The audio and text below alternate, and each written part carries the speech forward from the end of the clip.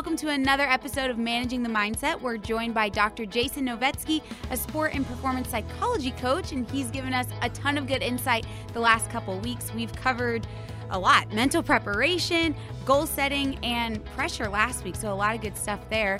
Welcome, Doctor. Good to see you again. Good to see you too, Sydney. How's it going? I'm doing great. How are you?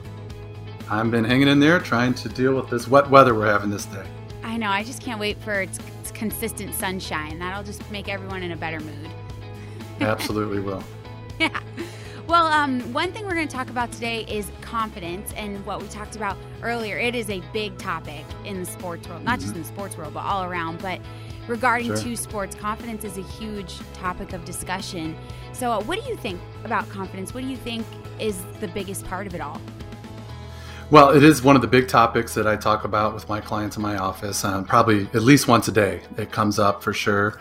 And it is one of the magic things that athletes need to perform at their best. And one thing we have to make sure we understand from the get-go is we're on the same page with what confidence actually means. So that's usually where we need to start, is come to a common definition so we're on the same page when it relates to what we're actually talking about here.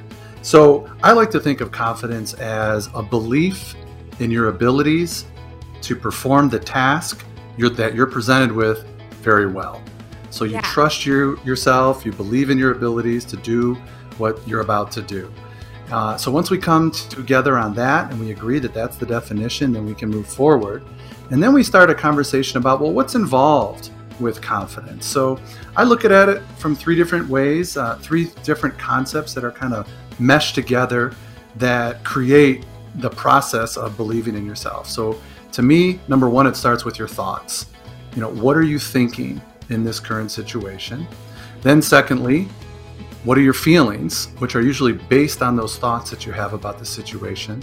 And then those two things together then determine your actions or your behaviors. So we talk about thoughts, feelings, and actions as it relates to a basis for confidence.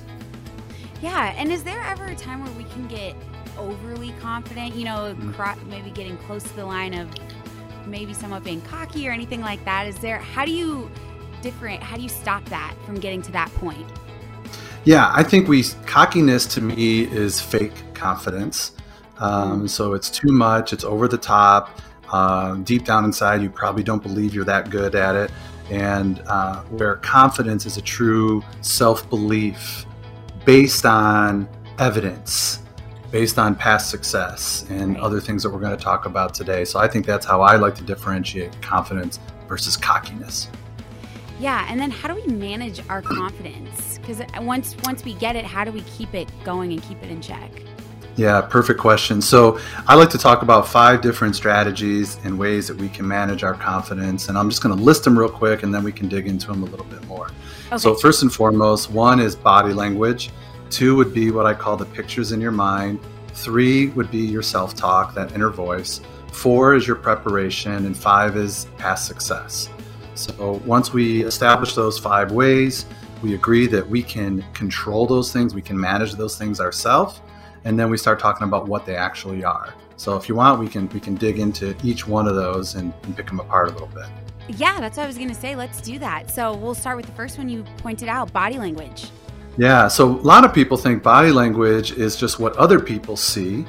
But what a lot of people don't realize, and if they think about it, they do know, but what they don't realize intuitively is, hey, when I carry myself a certain way, when I straighten up my back and put my shoulders back and keep my chin up and walk with a certain pace and have good, strong facial, reactions and things like that, that it changes you physiologically.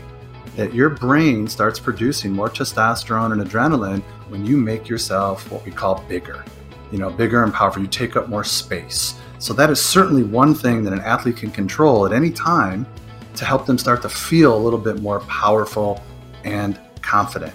And I don't just want them to do it on the field or on the court. I suggest that my athletes start practicing it daily in whatever they do. Because if they start acting and behaving like a champion, it's going to become a habit to feel like a champion all the time. But making sure that we're not trying to show off or, have people look at us and try to strive for attention. That's not what we mean by good body language. good body language is just, hey, let's just raise ourselves up a half inch. Let's keep those shoulders back a little bit more, chin up, eyes on the horizon instead of looking at the ground. And that's enough. I'm going to tell a quick story. Coach Eric Bakich, the baseball coach at the University of Michigan, was given a clinic one day, and he was talking about confidence and getting prepared for an at-bat. And one of the things that he said that really struck me, that I've passed on to a lot of baseball and softball players, is, hey, when you go from the on-deck circle to the plate, he told his athletes, put your bat in one hand, carry it by the barrel so it looks like a little twig in your hand, and make sure you walk up to the plate with just a little bit of swagger. Not over the top, but just puff up a little bit as you walk up to the plate. Not only does it give you a sense of confidence and strength, but if the pitcher notices you, hey, this person coming up means a little business here. They look like they're ready. So just that much is enough. Anything more than that, if you start, say, hey, with your body language, say, hey, look at me, then you've kind of drifted into cockiness land. Yeah. Dang, I wish I would have known that when I played softball. I would have done that, stepping up to the plate. What a great idea. Once you keep doing it, it just becomes second nature. You just keep it going. That's right. And a lot of people will use that term, fake it till you make it. You may have heard that before. Oh, I'm guilty of that. I'm so guilty of that. Right. And that's fine. I prefer, though, that people think about practicing it until you become it. Like, practice being confident. I think it's a skill that you can kind of develop.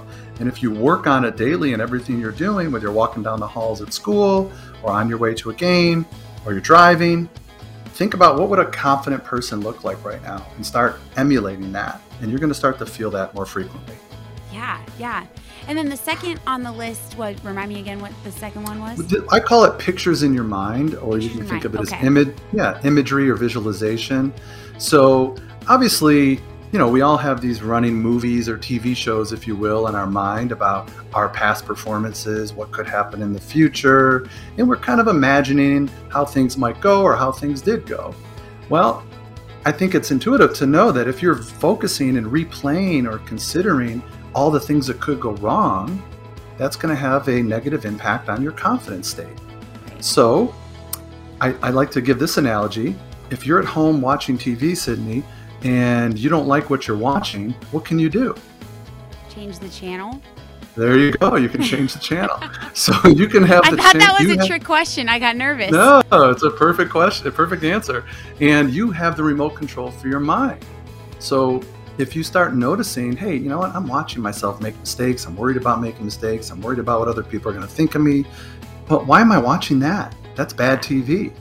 So click, change the channel, and start watching yourself have success. Now, I'm not saying that just because you do that, everything's going to work out perfectly. I mean, we have to be realistic, but we're trying to put ourselves in the best mindset possible. So you might as well think about, see in your mind, plan for success more than failure. Yeah, that almost brings us back to last week when we talked about pressure in sports. And if something bad would happen, you have to let it go to move on to the next play. Otherwise, it's just going to linger. Yeah. That's right. Absolutely. It's all coming hand in hand here. Yeah, that's right. They're all fit together. There's a method to my madness. Oh, yeah. Well, going off that domino effect, what is our third confidence goal here?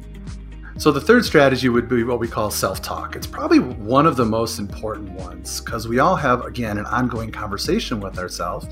And unfortunately, we are tougher on ourselves than most people are. We say things to ourselves that we wouldn't allow other people to tell us. And that needs to stop if you're going to manage your confidence better. So I'm not saying you have to be Mr. and Mrs. Positive and happy-go-lucky all the time and always looking at the bright side of things. Certainly that's better than being negative with your self-talk, but I really prefer being neutral with our self-talk, thinking tactically instead of emotionally, and just being focused on what's the right next move that I need to do to have success here. So that inner voice and that self-talk needs to be very instructive, tactical, focused on something that I can do, that I can control, that will put us in the best situation possible to have success. Yeah, and I think it's important for athletes, especially high school athletes, to know this takes time to get to this point. Because even now, I'm 27 years old and I'm still working on that, not being so hard on myself when I'm critiquing what I'm doing or anything like that. So that's a good way to put it. Be neutral. Don't be over the top one way or the other. It takes time. That's but it'll right. get Neutral there. thinking. Yeah, if I would have started doing this when I was in high school, I would be so much better now. But I'm a late starter. Right. It's okay. We'll get there. It's all right. There's always time. Yeah, always time. And then our next strategy, what is it? That is a big one also. It's about preparing. We call it preparation. Okay. And so there's lots of different ways that we can prepare. We talked a little bit before about, preparing the night before, preparing the day of a game. When we talked about mental preparation, we talked about preparing before every play. So those are other strategies that we have talked about before, but can also help us feel more confident if we're more mentally and physically prepared. So we don't need to belabor that one too much because we covered that in a whole episode, but that's another strategy to help us feel more confident as well. Oh yeah, all the different routines, great to know. And that would lead us to our final domino of this confidence strategy. Yeah, so this one I kind of think of for emergency break glass kind of strategy, where it's called past success. Okay. So everybody in some point in time has had some success in their life. I would hope so, at least. I'm pretty sure everybody's had some success, especially our athletes. So what I have my athletes do is write down, or we have a big discussion and make some notes about our best performances ever.